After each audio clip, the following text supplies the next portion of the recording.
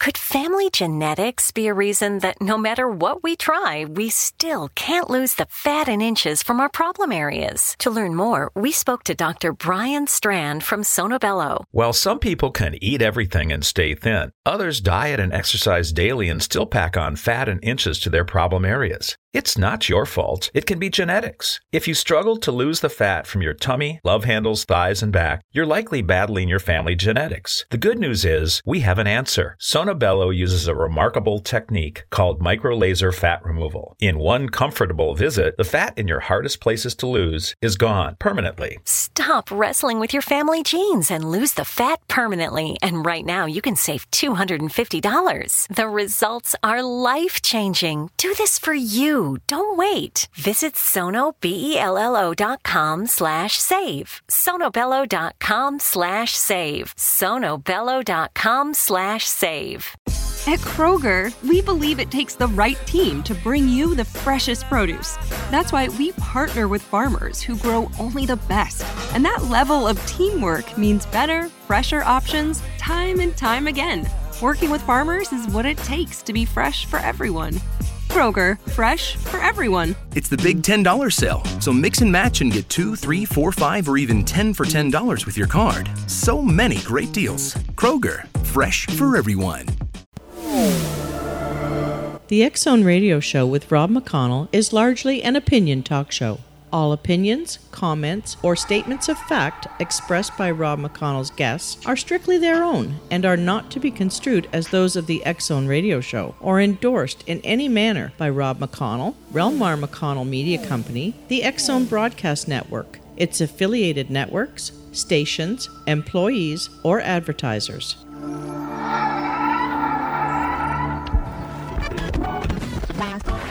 All Hit Radio.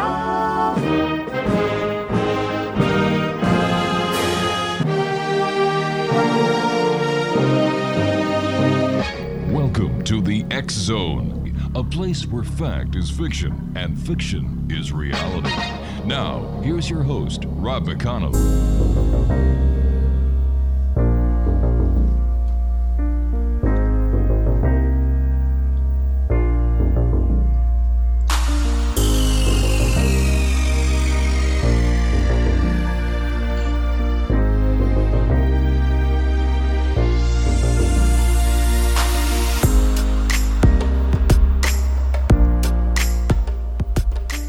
And welcome back to the X Zone, everyone. I am Rob McConnell. We're coming to you from our broadcast center and studios in Crystal Beach, Ontario, Canada, on the Talkstar Radio Network.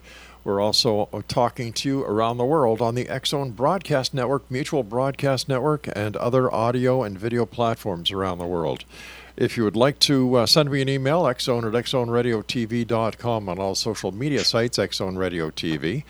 And to find out about the programming we have available for you 24/7, 365 on the X Zone Broadcast Network, visit www.xzbn.net. And for the X Zone TV channel on Simul TV, visit the Simul TV website at simultv.com. Now, before I bring on my first guest tonight, a good friend of ours, John KACHUBA, I have been receiving a lot of flack for my stand on the pride flag. I've said it before, and I'll say it again. It is not a legitimate flag. It should not be flown at state buildings, federal buildings, provincial buildings, any governmental building. But yet, I'm being called a racist. I don't know why. I am proudly Canadian. I believe in the Canadian flag. I don't know how many thousands of people have lost their lives under the Canadian flag, whether it's the present Canadian flag or the Canadian ensign or the Union Jack going past in time. Somebody wrote me something and sent it to me today, and they asked me if I'd be kind enough to read it to you, members of the Exo Nation, and after reading it, I said I can't do anything else but read it. And here it goes. I have often wondered about why whites are racists, and no other race is. Sometime, and someone finally said it. How many are actually going to pay attention to this, Rob? There are African Americans, Mexican Americans, Asian Americans, Arab Americans, etc. And then there are just Americans.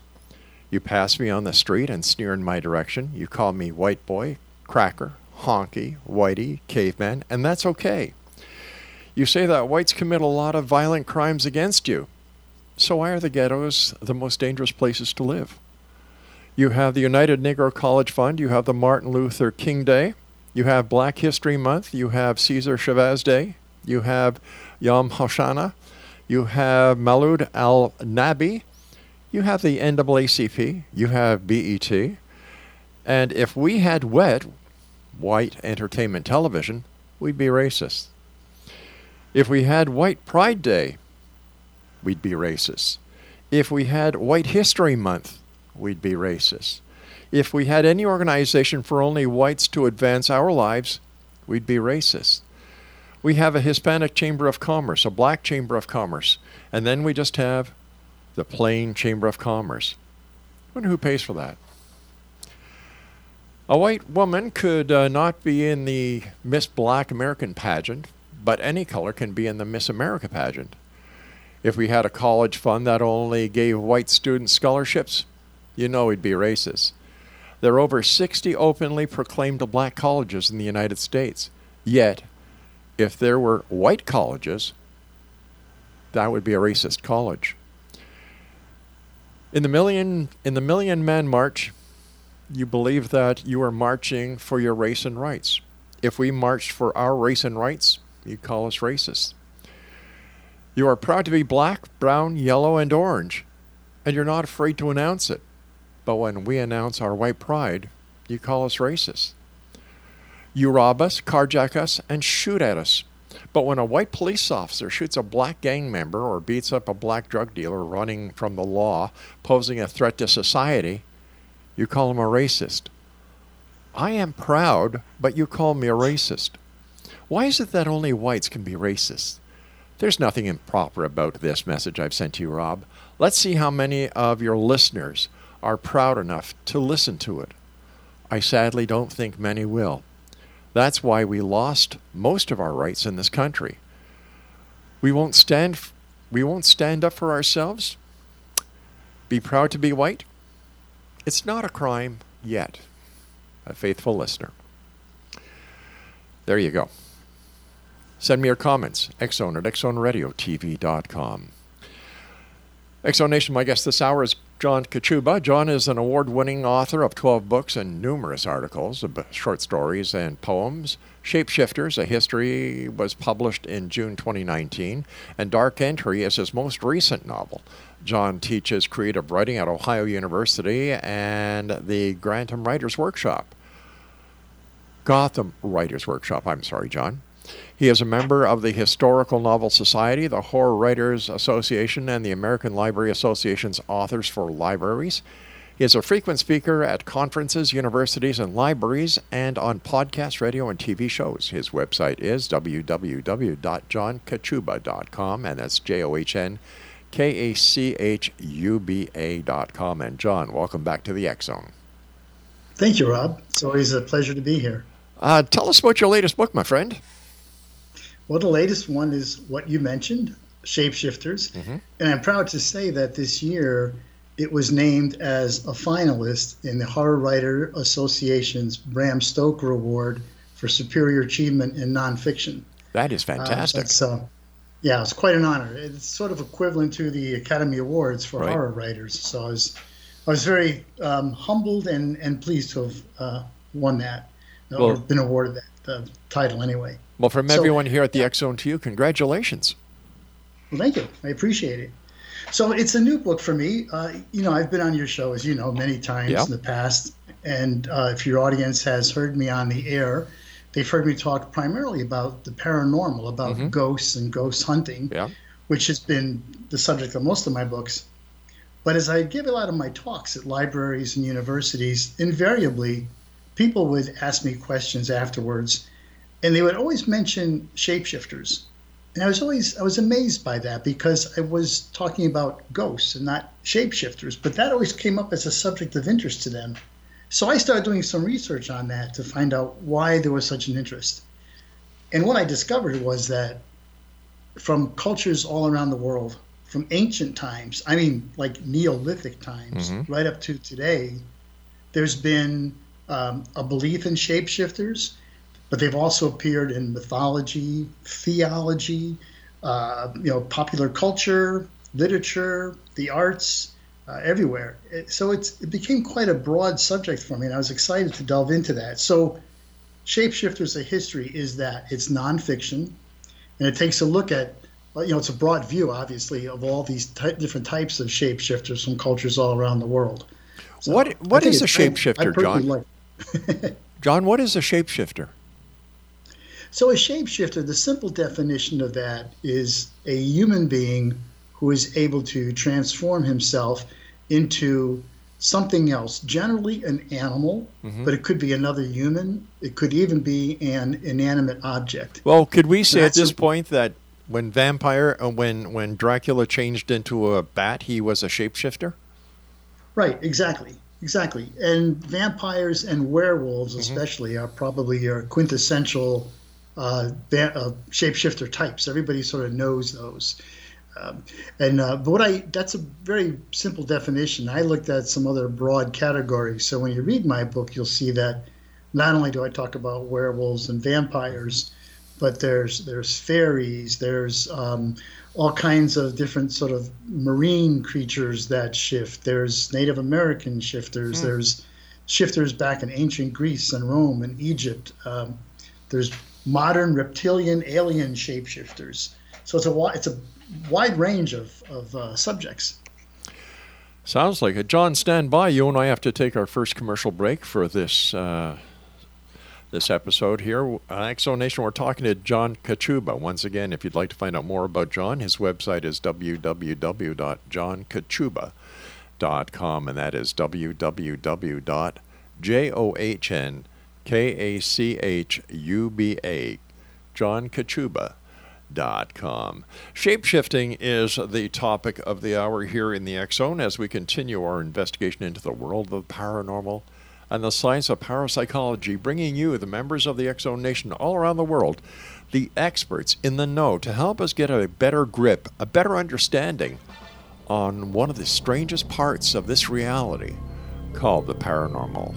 I'm Rob McConnell. This is the X-Zone, a place where people dare to believe and dare to be heard Monday through Friday from 10 p.m. Eastern until 2 a.m. Eastern, right here on the X-Zone Broadcast Network, Talkstar Radio Network, Mutual Broadcast Network, and on the X-Zone TV channel on Simul TV. John KACHUBA and I return after this short break. Don't go away.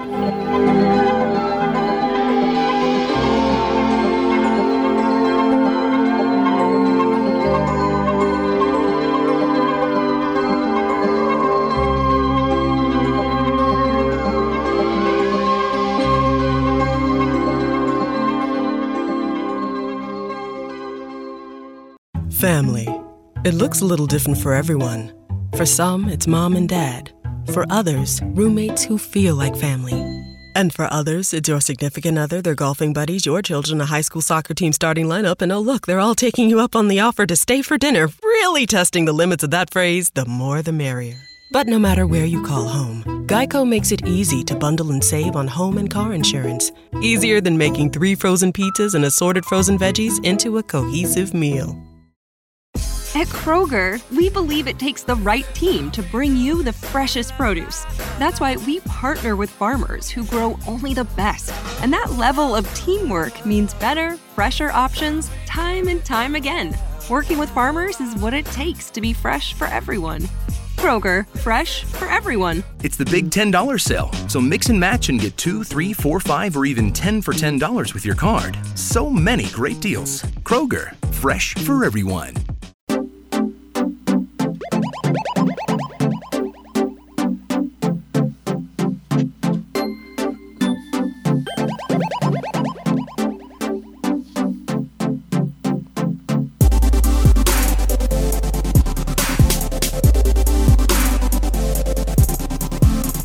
Welcome back, one and all. This is the X Zone. Don't forget, starting next week, June the 29th.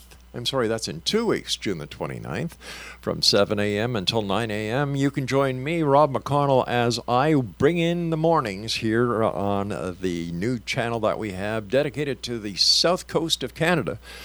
It's entitled CBRTV, and it'll be focusing on this part of Canada, which is the Lake Erie part, Niagara part, and we'll be able to talk to you about what's happening here in Ontario, New York, Ohio, and Pennsylvania. That's Monday through Friday from 7 a.m. until 9 a.m. John KACHUBA is my special guest. His website is www.johnkachuba.com. All right, John, let's get into the history of Shapeshifters. When was the first historical mention that you have been able to find doing the extensive research that I know you do on all your books when it comes to the Shapeshifters? Yeah, sure. The earliest reference that I found was actually an illustration, and it's in the book. And what it is a cave drawing from a cave in France. And it dates back to the Neolithic period. And what it shows is what looks like a deer, some kind of an antlered animal, a deer, probably. Mm-hmm. And it's standing on its hind legs. Right. But if you look at it very closely, and I wish I had the picture of it. If you look at it very closely, you'll notice that the eyes of the deer, for one thing, are not on the sides of its head like animals usually are, but they're bicameral. They're right in front, just as human eyes. And they're large. They seem to have pupils more like humans than a deer. But also, the really interesting thing is that instead of having hooves, if you look at it really closely, you'll notice that the front paws and the back paws of this animal have fingers and toes. There's actual digits there. So what people think this was a representation of a shaman, prehistoric shaman, going through some hunter ritual magic and depicting himself, transforming himself into a deer, which they would hunt. Wow. So archaeologists and paleontologists and people like that believe that what was going on here was that this may have been, the shaman probably got hunters together and they would go into some type of a trance state through chanting or singing or whatever, but also perhaps using some natural hallucinogenics from the environment, perhaps mushrooms or whatever may have been available, but something to put them in an altered state of consciousness. And then the shaman would be doing this thing with his paintings on the wall. And the hunters then would come to believe that they were transforming themselves into whatever prey it was they're going after. In this case, let's say it was a deer. So then the feeling was, if I'm a deer, it's very easy for me to get close to a deer and take it and kill it because I could just blend in. Now, did these people really change into animals? No, probably not. But they were what I called internal shapeshifters, which is they would have an altered state of consciousness that made them believe that they had actually changed into an animal. So that goes back, that's thousands and thousands of years ago, Neolithic era. And that's the earliest that I found. I can't believe there's anything much earlier than that. But then you see it through all the ancient civilizations, like I mentioned earlier, Greece, Rome, Egypt. You see in their mythology and in their depictions, like in Egyptian pyramids and all, you will see forms that are half animal, half human, all depicting shape-shifting gods or goddesses throughout time. Well, I'm sure that one of the most prevalent shapeshifters, if we're using that example, that I can think of is Greek mythology. Yeah, exactly. And probably the prime shapeshifter of all was, Zeus, the god of gods for the Greeks. I have a lot of the Zeus stories in here, but I list maybe 12 different forms that he took in his career.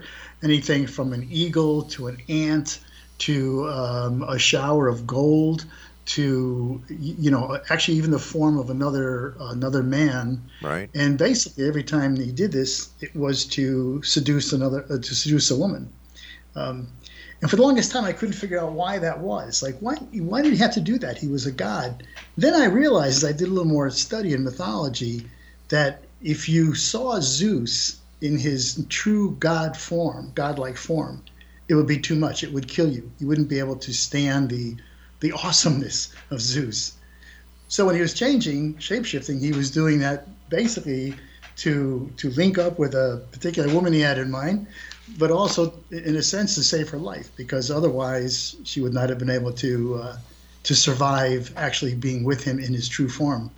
You know, the natives of the Serengeti in Africa, as well as the Native Americans and the Native Americans, would at times cover themselves with the fur or the pelts of animals that they were hunting. Could this also lend to the stories about and legends about shapeshifting? Yeah, absolutely. Actually, if you look at the ancient Scandinavians from around maybe the 12th century, 11th century, 12th century, there were warrior bands called berserkers, from which we get our name berserk. Somebody goes crazy. And the reason for that is these warriors would take, just as you said, they would wear the pelts or the hides of either a wolf, and there was a certain Scandinavian name for those kinds of wolf warriors, or they would wear the pelt and the head and the hide, whatever, claws of a bear, and there was a name for them too.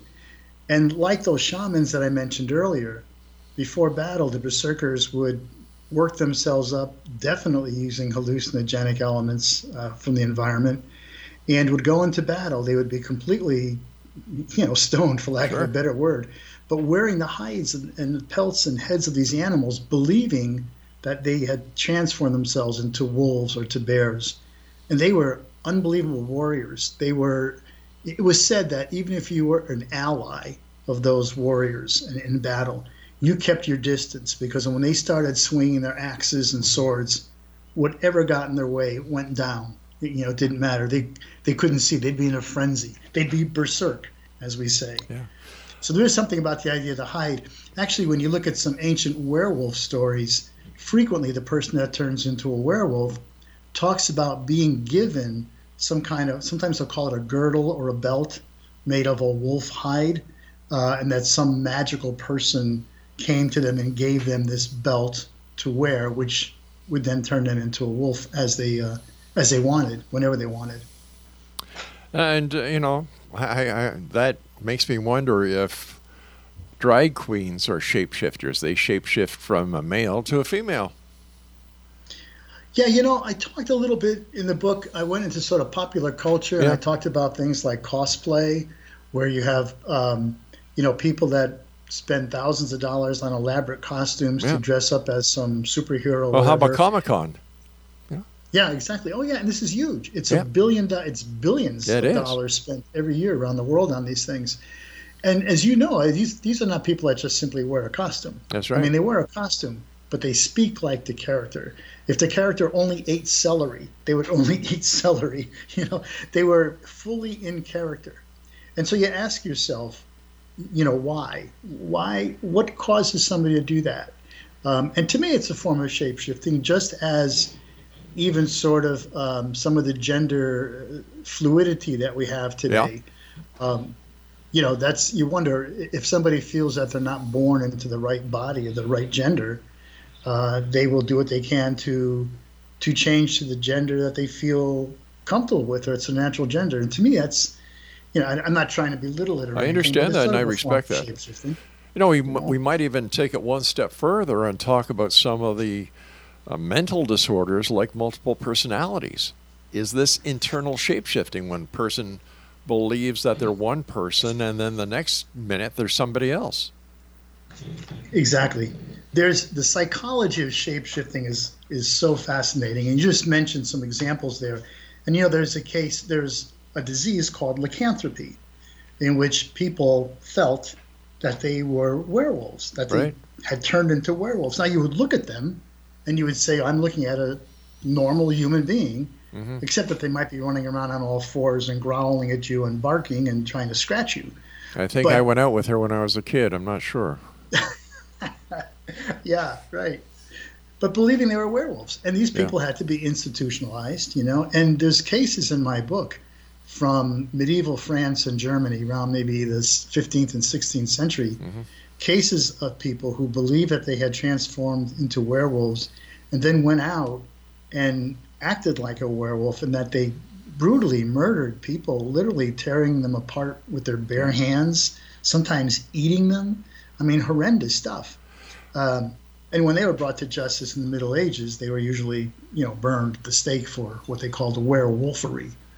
But yeah, definitely psychological diseases, mental disease. Fascinating topic with a fascinating guest. John, you and I have to take our news break at the bottom of the hour. Please stand by. Exonation, John KACHUBA is my special guest. We're talking to John about Shapeshifters this hour. He has a new book that's entitled Shapeshifters, A History, and it was published in June of last year. And we're also going to be talking to John about Dark Entry. All this and more as the X Zone continues with yours truly, Rob McConnell, from our broadcast center and studios in Crystal Beach, Ontario, Canada. Now, if you'd like to find out more about our guest this hour, John KACHUBA, visit his website at www.johnkachuba.com. That's www.johnkachuba.com. My name is Rob McConnell. This is the X Zone, and we'll both be back on the other side of this break. Don't go away.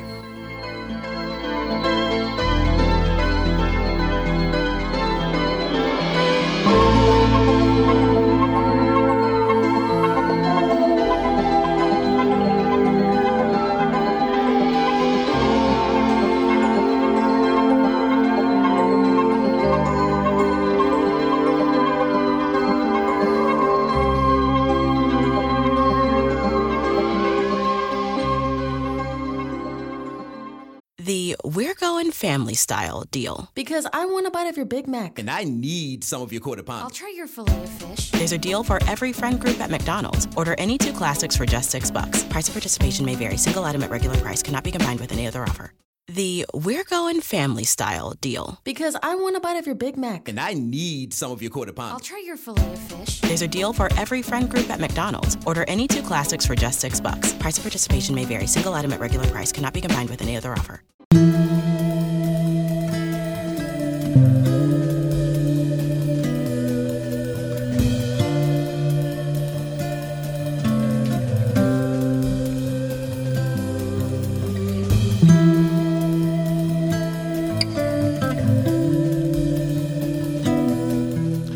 Welcome back, everyone. John KACHUBA is my special guest this hour, johnkachuba.com. And for those of you who love listening to the X Zone Broadcast Network, or if you're joining us for the first time tonight and you'd like to listen to other great programs we have available for you, let me see. Tomorrow on the X Zone Broadcast Network, we have Too Good to Be True with Justina and Peter Marsh, Connecting with Coincidence with Dr. Bernie Beitman, MD, Seeking Reality with Roberta Grimes, Dialogue with Divinity with Joanna Carroll. Let me see here. Cooch Daniels is going to be on tomorrow. Mission Evolution with Gwilda Wiyaka, A Different Perspective with Dr. Kevin Randall, and of course the X Zone radio show with yours truly, Rob McConnell, and some other great radio shows and old-time sci-fi shows. And you know what? It's all with our compliments and the compliments of our advertisers. So no matter where you are around the world, just go to www.xzbn.net, and all the information on our programming is there. First of all, John, I want to thank you so much for joining us tonight. It's always a great pleasure talking to you. And again, congratulations on all the great work you're doing. Thank you, Rob. When we talk about shape-shifting, could we look at biblical interpretation of shape-shifting when we talk about the transfiguration?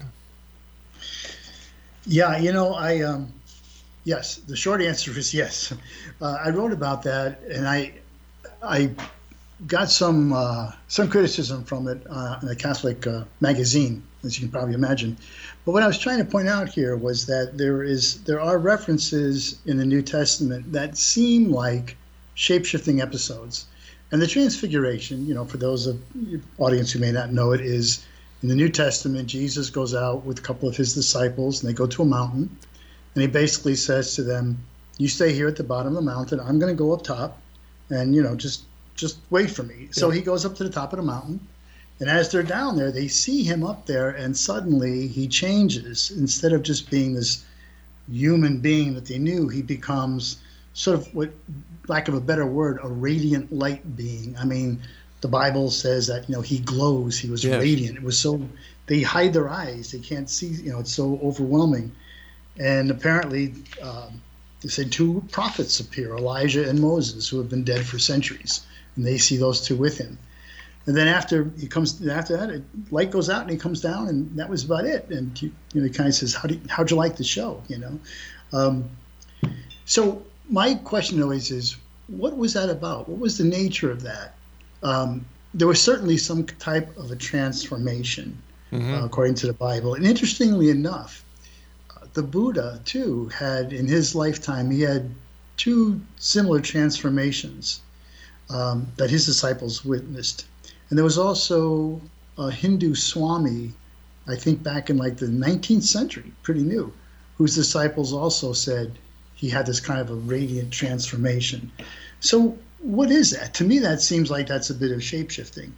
And there's other examples in the New Testament as well. There's a theologian from Amsterdam who I sort of quote in the book here, and he had interpreted a Coptic text, an ancient Coptic text from the Morgan Library. And in his interpretation of this text, it talks about Jesus, and he says, I'm going to paraphrase it because I don't have the words exactly in front of me, but that Jesus appeared, they say, ruddy, white, as an old man, as a young man, different red. The whole idea was that, according to this translation, Jesus appeared to people in different forms. They saw him differently. Now, that could just be metaphorical, in the sense that being a great teacher and able to reach people, that maybe he was able to reach different audiences in a way that they saw him as sort of one of them. Or it could mean what it says, literally, that he was capable of changing. And people got on me in the Catholic magazine about, how could you say that about Jesus? And I said, well, if you believe that he's God, then he can do anything, right? Exactly. If you can walk on water and change water to wine and raise the dead, changing your shape into a light being should be small potatoes. Especially since changing into a light being coincides with what people believe happens at the time of death. When you go towards the tunnel of light and they're met by light beings. That's right. This all justifies and quantifies what people have been saying for decades. Right. Yeah, and I was trying to be as respectful as possible in the book, but still saying that this might be an incident. Certainly. So, where did you do most of your research, and how did you validate and vet the information that you have in your book? Well, I did a ton of reading. I was reading ancient manuscripts and old books and court records and trial records and all kinds of things. But I also did a lot of on-the-ground legwork where I went to different countries. I went to 8 different countries, Western Europe and Eastern Europe, and I was in 5 different countries in Asia. So altogether, 13 or 14 countries to do research and visit locations that either were rumored to have some, shape-shifting lore attached to them, either contemporary or something way back. For instance, Romania. I went to all the sites that are associated with Dracula, the fictional Dracula, because, of course, he's one of the quintessential shapeshifters. So I went to all the sites of Vlad the Impaler, who was the actual prince, 16th century prince, upon whom the novel Dracula is loosely based, So I went to all those places. It was great research, great fun. Was there any time during the research and during the footwork that you were doing for your book that something you discovered just blew you away?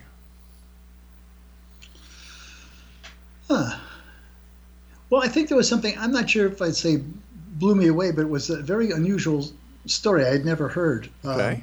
I went to Belarus. Nobody goes to Belarus, but you did. You're somebody. Yeah. And I found that there was a prince from, I guess, like the 1100s or so, named Veslev, Prince Veslev. And he was this powerful medieval prince. And it was said that he'd go out on these raids to different neighboring countries and, ransack and loot and bring things back. He built this cathedral in Belarus in a I forgot the name of the town already, but the cathedral is Saint Sophia, Holy Wisdom, and it's a beautiful church. But it was said that he did it as a vampire. As a werewolf. How do you do that? And I looked up, there's an old Russian tale, and it talks about Veslev, that the reason why he was able to cover such large distances on his raids and return was because he did it as a werewolf, and so had incredible werewolf speed that allowed him to do this, which I just found, I don't know if it blew me away, but it was like, this was a very unusual tale that I had never heard spoken of anywhere before. So I thought that was pretty interesting. Would shape-shifting also fall into the new goth community that popped up around 10, 12 years ago? I don't know. I'm not really sure about that. I know that there are communities today of vampires. Right. Although they would call themselves sanguinarians. There's a fairly large community in New Orleans. There's actually one up in Buffalo, New York, not too far from, where you and I are. But, I'm not sure about the goths. I really don't know about that. But the sanguinarians are interesting because they don't go around biting people's necks. They have willing partners who either donate blood or they sometimes get animal blood, but they do say that they need blood to survive, that this is something essential to their well-being. And the way it's done is just as if you're doing blood transfusions. It's done under sterile conditions, under medical conditions, with their partners or their donors. It's very interesting. Geez, I like rare steaks. I wonder if that makes me a vampire. It might. How about reptilian alien shapeshifters? Did you get into that? I did. I covered it in the book. This is a theory from an Englishman named David Icke. Oh, yeah. Good old David. I say you may have had him on your show even. Many times, yeah. He's pretty much out there. So he has a theory that millions of years ago, there were aliens that came from some particular star cluster. I don't remember what the name of it was, but they came here. And they were, not only were they aliens, but they are reptilian aliens capable of shapeshifting. All right, what we're going to do is we're going to have a bit of a cliffhanger here because I don't want to interrupt this story because the name David Icke, reptilians, shapeshifting, wow, I've got to hear this in its entirety, so please stand by. Exonation, our guest this hour is John KACHUBA. We're talking to John this hour about shapeshifting. And if you'd like to find out more about our guest, visit his website at www.johnkachuba.com. That's www.johnkachuba.com. And this is the X Zone, a place where people dare to believe and dare to be heard. We're here Monday through Friday from 10 p.m. Eastern until 2 a.m. Eastern. And on the weekend, we have the best of the week's shows. Find out when you can listen to us, well, all you need to do is go to www.xzbn.net. Just like the many other great shows we have there, just check our broadcast schedule and, just listen online. We'll be back on the other side of this break as we wrap up this hour. Don't go away.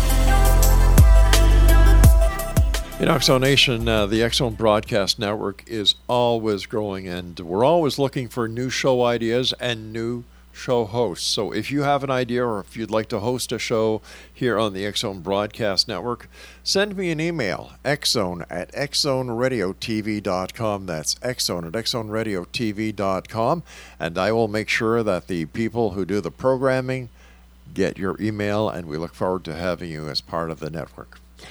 John KACHUBA is our guest. www.johnkachuba.com is his website. And John, as I said to you during the last break, I want to thank you so much for coming on the show. Congratulations on all you do. How many books have you written all told now? 12. Wow. Any more in the works? Oh yeah, there's always some in the works. I'm working on one now, and my agent is busy trying to sell a couple of other ones too. So hopefully we'll get something out there again soon. All right, we were talking about David Icke, alien shapeshifters that are apparently reptiles that shapeshift into humans. So please continue this fascinating story. Right. So according to David, these aliens came to Earth millions of years ago. Mm-hmm. And they mated with whatever sort of proto-humans were running around on the planet at that point. But their progeny now carries that reptilian genetic material. So David says that, there are still people today who have this reptilian alien shape-shifting gene in them and that are capable of making that shift. He's also said there's like communities, I don't want to misquote him exactly, but I thought communities underground where some of these folks live. But the interesting thing about this whole theory is that, according to David, they have been able to sort of ingratiate themselves or advance into positions of power and influence in politics, in art, sports, social culture, media, whatever. So, as an example, Queen Elizabeth, according to David, is a reptilian alien shapeshifter. But looking at David as a fantasy writer or a theorist, I can see it, but he has never provided any proof whatsoever to substantiate or back up any of the claims he's ever made. So how do we take him serious? Right. I mean, that's always been a problem. He has millions of people supposedly that subscribe to his newsletter about reptilian alien shapeshifters and all. And I agree with you. I really can't take it seriously because there's nothing to back it up. I'm going to share with you a story. This is the truth that actually happened when I was doing the show at CKTB in St. Catharines. I announced the week before that David Icke was going to be a guest on our show. I received a call from the Niagara Regional Police asking if David Icke was going to be in studio or not. And I said, no, he's going to be on the phone. And they said, I said, well, why? They said, well, we just want to know. Okay. I decided at that point to kind of bump David. Because, when the Niagara Regional Police call you up and they ask you about a guest, there has to be a reason. And David was causing a little bit of a stir with his statements when it came to the Queen and other political figures. Right. So I canceled the show with David. That night, when I went outside on my way into the studio, there was an unmarked police car in our parking lot with 2 detectives in it. Wow. I don't know. David never came to the studio, and that's the last time I had David on the show. Yeah. That's strange. I mean, no, he has a lot of other sort of, I'll just say, conspiracy theories about other things. Yeah. So, yeah. Well, the problem, I mean, this always seemed like a pretty far-fetched story, but yet there are people that believe the shapeshifter story that he has. But I could never figure out what was the point of it. I mean, what were these shapeshifters supposed to do? They've been here for millions of years, according to this. To what point? To what purpose? So anyway. I know for a fact that there are those in the Bigfoot community that are convinced that Bigfoot is a shapeshifter. Yeah, I've heard that. Yeah. And I'm not a cryptozoologist, but I do know something about Bigfoot. I don't think that's the case in my opinion. Yeah. But, It seems that shape-shifting gives the legend the ability to appear real because it cannot be disproved. It's just like I believe that those who believe in the UFO conspiracy are the people who keep the UFO myth and legend alive, because as long as there's a conspiracy in place where the government is allegedly hiding facts or, keeping the conspiracy going, as long as nothing can be proved to disprove what they're saying, if that made any sense, the conspiracy lives on. Right. And I think, unfortunately, even when it can be proven or disproven, there are still some people that go ahead and say, "Well, I don't believe to disprove." I've been doing this show now for 30 years. We're in our 31st year. Still no proof of UFOs. Still no proof of ghosts. Still no proof of Bigfoot. And yet people are still clinging on to the every word of people like David Icke, and in the UFO community, Roswell is still alive and doing well. Now there's Skinwalker Ranch. All this without any proof whatsoever. Right. Why do you think that is? I don't know. I do think that sometimes we just want to believe in things bigger and I don't want to say greater, but some mysterious, some other forces, powers outside of our own sort of abilities and our own intellect. I don't know. I think sometimes I'll stick to believing in Santa Claus. He seems to be a safe bet. Yeah, see, there you go. Yeah. It's fine. We're running out of time very quickly because time always goes by so fast when you're with us, John. Tell us a little bit about Dark Matters, or your dark book. Dark Entry? That's it, novel? Thank you. Sure, yeah. Dark Entry is a paranormal novel, but it's based on a real location in Connecticut, where I grew up, called Dudleytown. And it's a horror story. I certainly jazzed up some of the true events of Dudleytown, but Dudleytown itself is a very mysterious place. And it's funny, when the novel came out, Dudleytown is private property. It's a little mountain in Connecticut, very wooded. And there was an 18th century village there that is abandoned, and there's nothing left but cellar holes now. But there are still like 5 or 6 or 7 different homes up there, and the people have kind of a private association.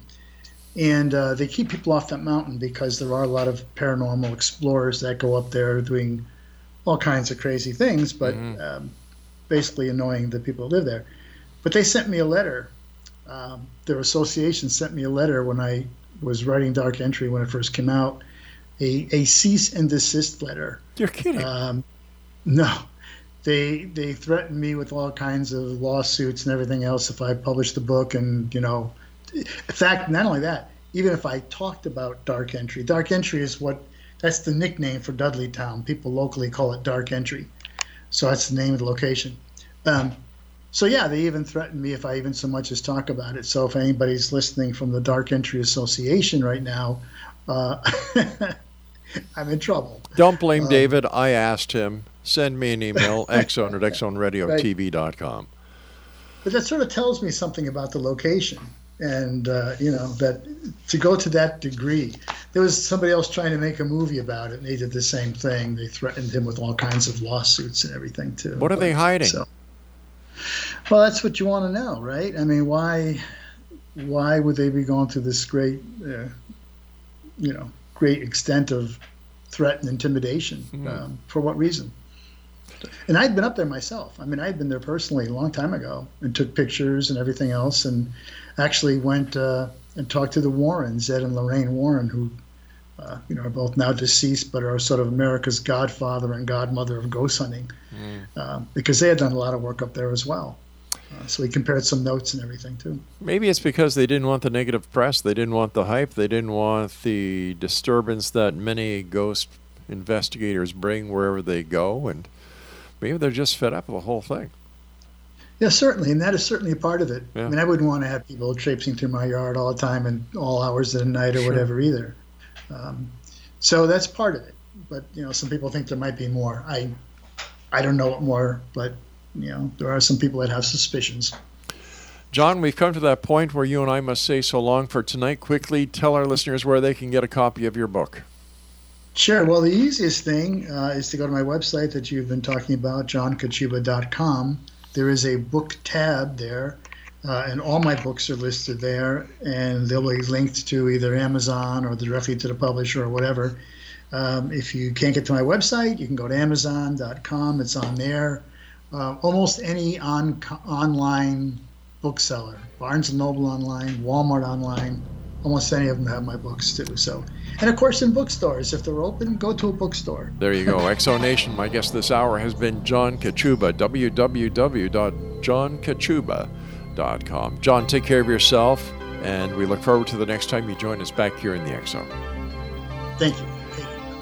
I'll be back on the other side of this commercial break with the news at 6.5 minutes past the top of the hour as the X Zone continues right here from our broadcast center and studios in Crystal Beach, Ontario, Canada. Send me your emails, xzone@xzoneradiotv.com, and check out the broadcast schedule at www.xzbn.net. I'm Rob McConnell. Don't go away.